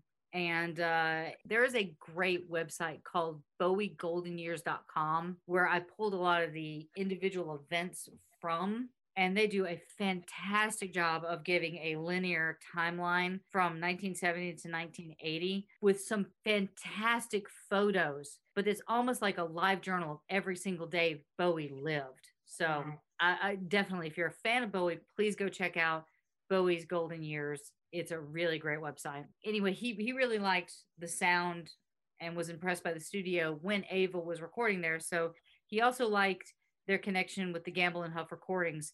And Bowie and the entourage stayed at the Barclay on Rittenhouse Square for the duration of the sessions at Sigma. Now, Cracked Actor was a documentary on Bowie's experiences in America for the BBC's Omnibus program. And it's one of the first real times that he's able to kind of stretch his legs in front of the cameras. And this is a quote from the producer, Alan Yentob. God, I hope I'm saying that right. I got a phone call out of the blue from Tony DeFries, and I have not talked about Tony DeFries, not to ignore the quote, but Tony DeFries was the main man records, and he was a dude. I'm not going to go into him because it's so much of a volatile kettle of fish that I'm not going to open that up. Can of worms, kettle of fish. What is Same it? thing, isn't it? Same thing. Anyway, I got a phone call out of the blue from Tony DeFries, the self-proclaimed emperor of the fast-expanding Bowie dynasty, trading under the name Main Man. Would I be interested in making a film about David as he embarked on his Diamond Dogs tour of North America? I met Bowie in New York, and he promised to make time for me to get my film made in the midst of a staggeringly demanding schedule. When I started, I wanted to make a film about him called The Collector, a man who seems to adopt other people's gestures, presence, or personas, or personalities. The idea had occurred to Alan the year before when Bowie described himself on Russell Hartley's show as a collector. I collect things. With the album considered to be finished, Bowie worked on ideas for the sleeve design. He settled on the design based on the cover of the latest issue of a magazine called After Dark. The hand-tinted portrait of his tour choreographer, Tony Basil, by photographer Eric Stevens Jacobs, evoked that old Hollywood glamour. He called Jacobs in New York and flew him to Los Angeles for the shoot, which took place on a Hollywood soundstage. Back in his New York studio, Jacobs replicated the style of his previous portrait, including the hand coloring and the hand painting of cigarette smoke curling upwards toward the title. So what I'll do is I'll post both pictures on our social media so you guys can see it, because it's a really beautiful piece of artwork. Mm-hmm. Okay, are you ready for a fun story? Fun story.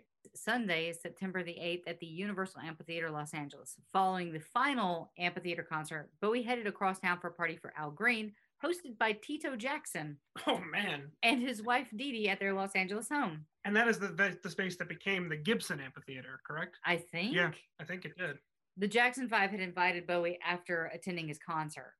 That's funny. This is a quote from David. Michael spent much of the evening asking me about the production and how we built the city and where the ideas came from for all of the different visuals. The two talked about the choreography for the song Aladdin's Sane. I was taught the backwards walk by Tony Basil, who choreographed the Lockers, which was one of the first black street dancing troupes. So basically the Marcel Marceau walk, but propelled backwards.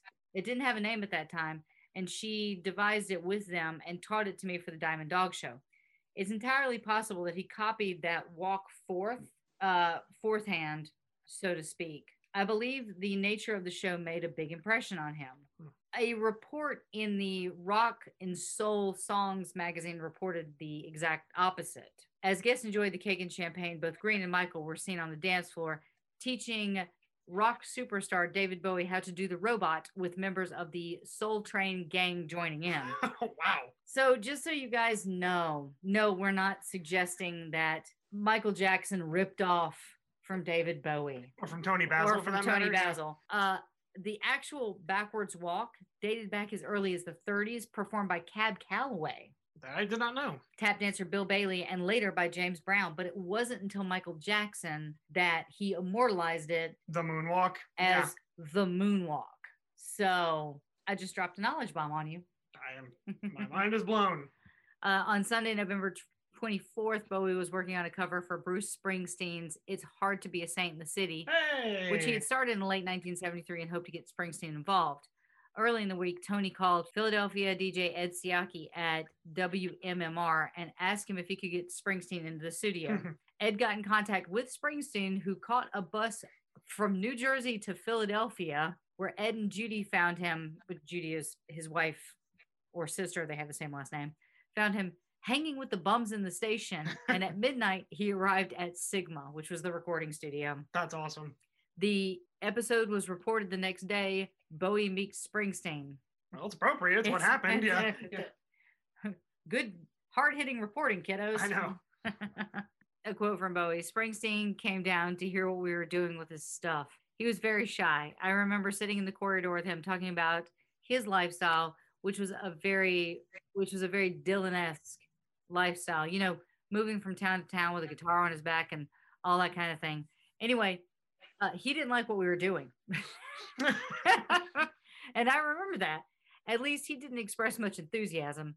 I guess he must have thought it was all kind of odd. It was in another musical universe at the time. I got this extraordinary, strange photograph of all of us. I look like I'm made of wax. It's him, Springsteen. That's a photo right Yeah. Ed quoted that he sang 3 lines. We had the engineer play them back, keeping the first line every time. It was spectacular, watching him work like a painter, hitting every line the way he wanted.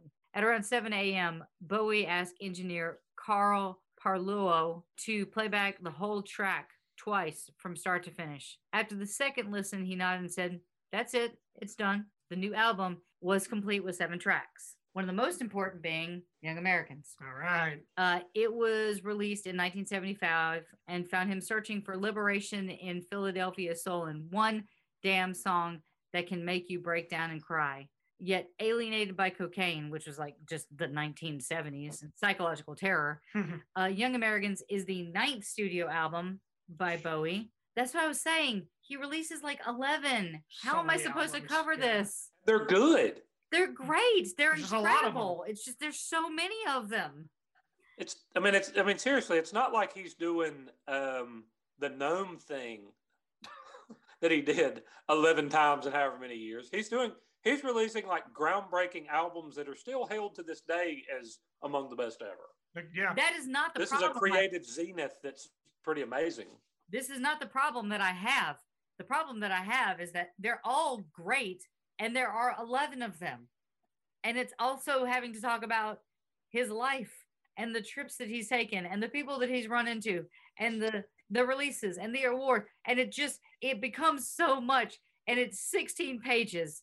And I can't, this is why this is just the first part of the 70s and why I'm pretty sure I'm gonna have like 30 episodes on Bowie by the time I'm just gonna turn into David Bowie. I don't have to do on the plus side. I don't have to do any episodes for a while. I don't not because this is clearly going to be a 10-parter. Yeah, exactly. We're good for another couple months. Yeah, you're fine. This is no longer rock and roll heaven. This is just now David Bowie doing stuff. Oh Lord. Anyway, the album itself actually marked a departure from that glam rock style of Bowie's previous album and showcased his interest in soul and R&B. Commenters have described the record as the blue-eyed soul, while Bowie himself labeled the album sounding like plastic soul. Yep. So this album actually featured somebody that you guys might know now, but at this point had absolutely no name recognition at all. It would be Luther Vandross would be featured on this album. I am familiar with him. Yes. Yes. It's one of his earlier appearances. Yeah, it's one of his first appearances. Wow. Yes. After the initial session, the tour continued with a set list and design that would change due to the influence of the new stuff that had been recorded. And this portion of the tour had been labeled the Soul Tour. So this is where I'm going to end the episode this week, not with a bang, but with a plastic soul.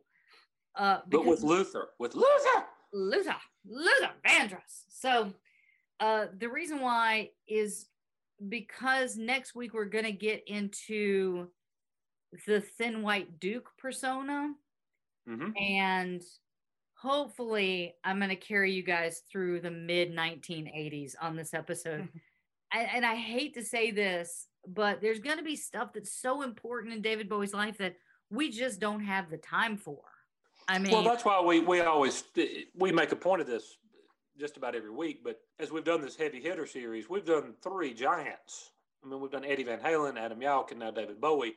We could dedicate this podcast just about to any of those 3 and just do like years worth of episodes just on them.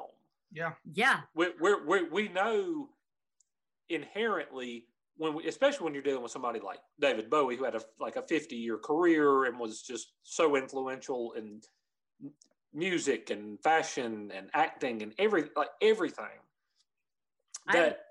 Anything we're going to do is going to feel a little superficial, no matter how hard LD works or no matter how long these episodes are, because you can't cover his life. You can't. We can't give you everything. Hopefully you go watch the interviews and read the stories and listen to the music and do all that kind of stuff. Because we'll do the best we can, but I mean, some David Bowie up in 4 2-hour episodes. Nah, no, not really. We can't. We'll do the best we can. You could literally do a podcast specifically based on David Bowie, and there's so much information out there about him that you could probably do 69 episodes on him. Easily. Just 69. Woo! You guys are such boys. But seriously, like, he lived 69 years, but it's so well documented that you literally could do an episode for every year that he lived, and it would be an hour and a half to 2 hours long. I mean, I'm trying to sum up just 5 years of his life, and this episode is probably going to be 2 hours. Yeah.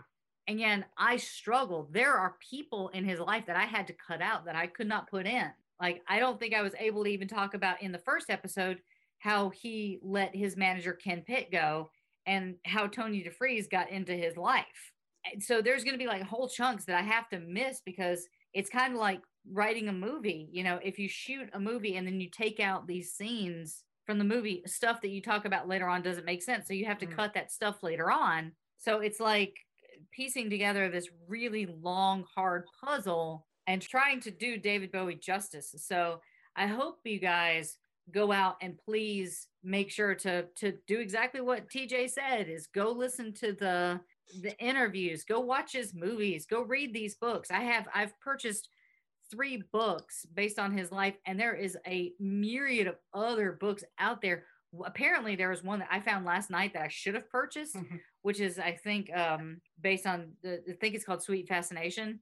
And that apparently is like the #1 David Bowie book. I'm like, I didn't even know this existed till like tonight. So, you know, please go out there and do this, because this is going to be just a brief overview that we hope to entertain and educate you guys. It's edutainment. Yep. So on that note, I'm going to give you guys our socials, and then we're going to sign off with a very, very swanky song. If you guys think that we're doing a great job, you can throw some money in our tip jar at pantheon.com/rockandrollheaven. Our Twitter is rockandrolllt, Instagram rockandrollheavenlt, Facebook rockandrollheavenpod. Still not saying our website, and you can email us at rockandrollheavenlt@gmail.com. If I've said that too fast, it will be in the show notes. Make sure to check that out. Please make sure you come and engage with us. We are super fun, and I promise we'll only bite if you ask us. And you need to check out all our other and awesome Pantheon podcasts at pantheonpodcast.com. Hey, I actually listened to one other Pantheon podcast, and I'm not going to talk about it right now because it actually plays into our next Heavy Hitter series. Oh. Yeah. Sweet. All right. Excellent. But did you like the podcast? It was great. No, it was fantastic. And I'll talk about it here in a couple of weeks when we get to our next Heavy Hitter series. Excellent. But there's some good stuff there. Check it out. Awesome. Okay. So from all of us here at Rock and Roll Heaven to all of you guys out there in the world, please make sure not to set anything on fire or have your identity stolen, or you will miss an entire week of your own life. Please check us out next week when we dive into the 1970s, 1980s phase of David Bowie's life, and we touch on a little bit of controversy that happens with him during his Thin White Duke era. Thank you guys so much for listening to us babble about David Bowie for like 2 hours. See you next week. Bye, everyone. And remember, you can always be a pirate if you get conjunctivitis. Bye, everybody. Ice House. All right. And so we're going to listen to the swankiest song. Pretty swanky. From David, what I consider one of the swankiest songs from David Bowie's catalog. Here is Young Americans. Yeah.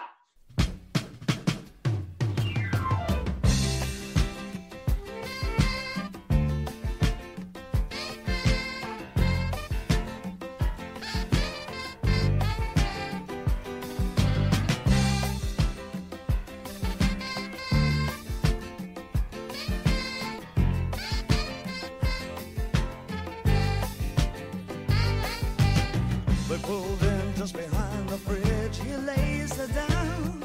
He frowns. Gee, my life's a funny thing. Am I still too young? He kissed her then and there. She took his ring, took his babies. It took him minutes, took her nowhere. Heaven knows he'd have taken anything. All night. She wants a young American.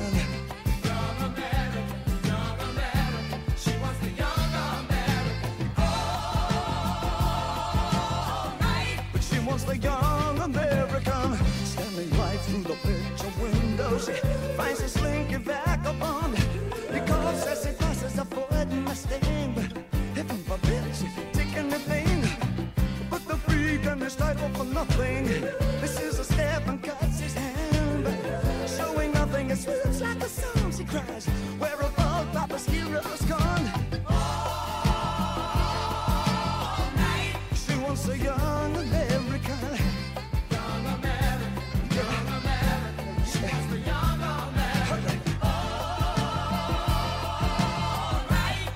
was a young American, all the way from Washington.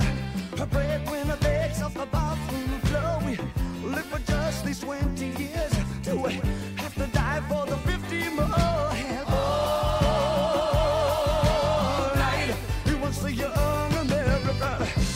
Young American, just a young American. He was a young American. All right, but he was a young American.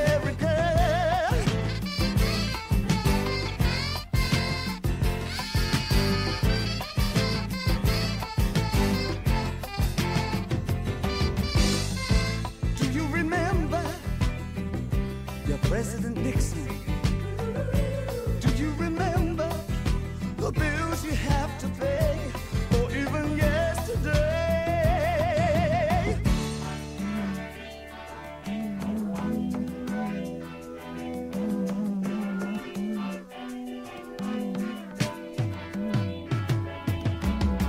Have you been on American? Just you and your idle simple set so loud. Leather everywhere, and not a miss left from the ghetto. Well, would you carry your things, just in case of depression? Sit on your hands on the bus of survivors, blushing at all the Afro-sealers. Ain't that close to love? Well, ain't that close to love? Well, it ain't that Barbie doll. Her heart's been broken just like you and all night. What the young American, young American, young American. All right, you want the young American. You ain't a pimp, you ain't a horse. A pimp's got a carry and a lady got a Chrysler. Black's got the slack, white's got a soul train. Mama's got cramps and look at your handshake. I heard the news today, oh boy. I got a sweet and you got the feel.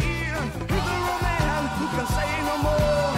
And the real woman I can suck on the jaw. And the retired I can help with that judging.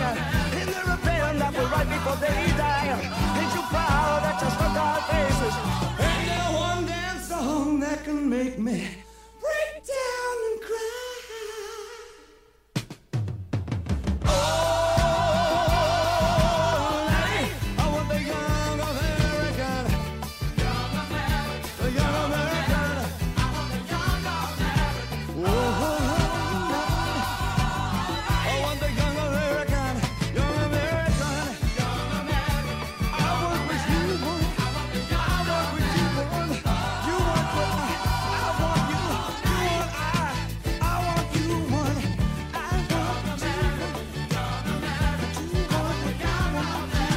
You want I want you. And all I want is a young American.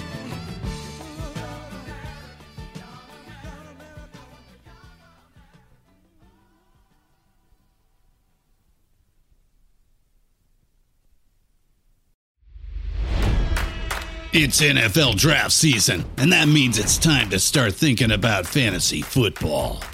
FantasyPoints.com features industry-leading experts and prognosticators using proprietary hand-charted data to help you score more fantasy points. FantasyPoints.com is the place to go for whatever kind of fantasy football you play. Whether you play fantasy football, daily fantasy sports, or do a little bit of everything, Fantasy Points has the meticulously researched content to guide you to victory.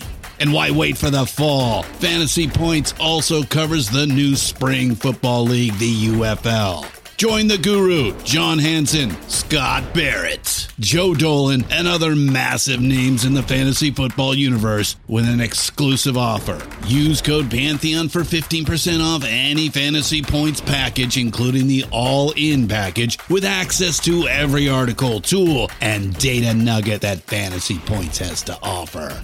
That's FantasyPoints.com and code Pantheon for 15% off at Fantasy Points. FantasyPoints.com, code Pantheon. Score more fantasy points.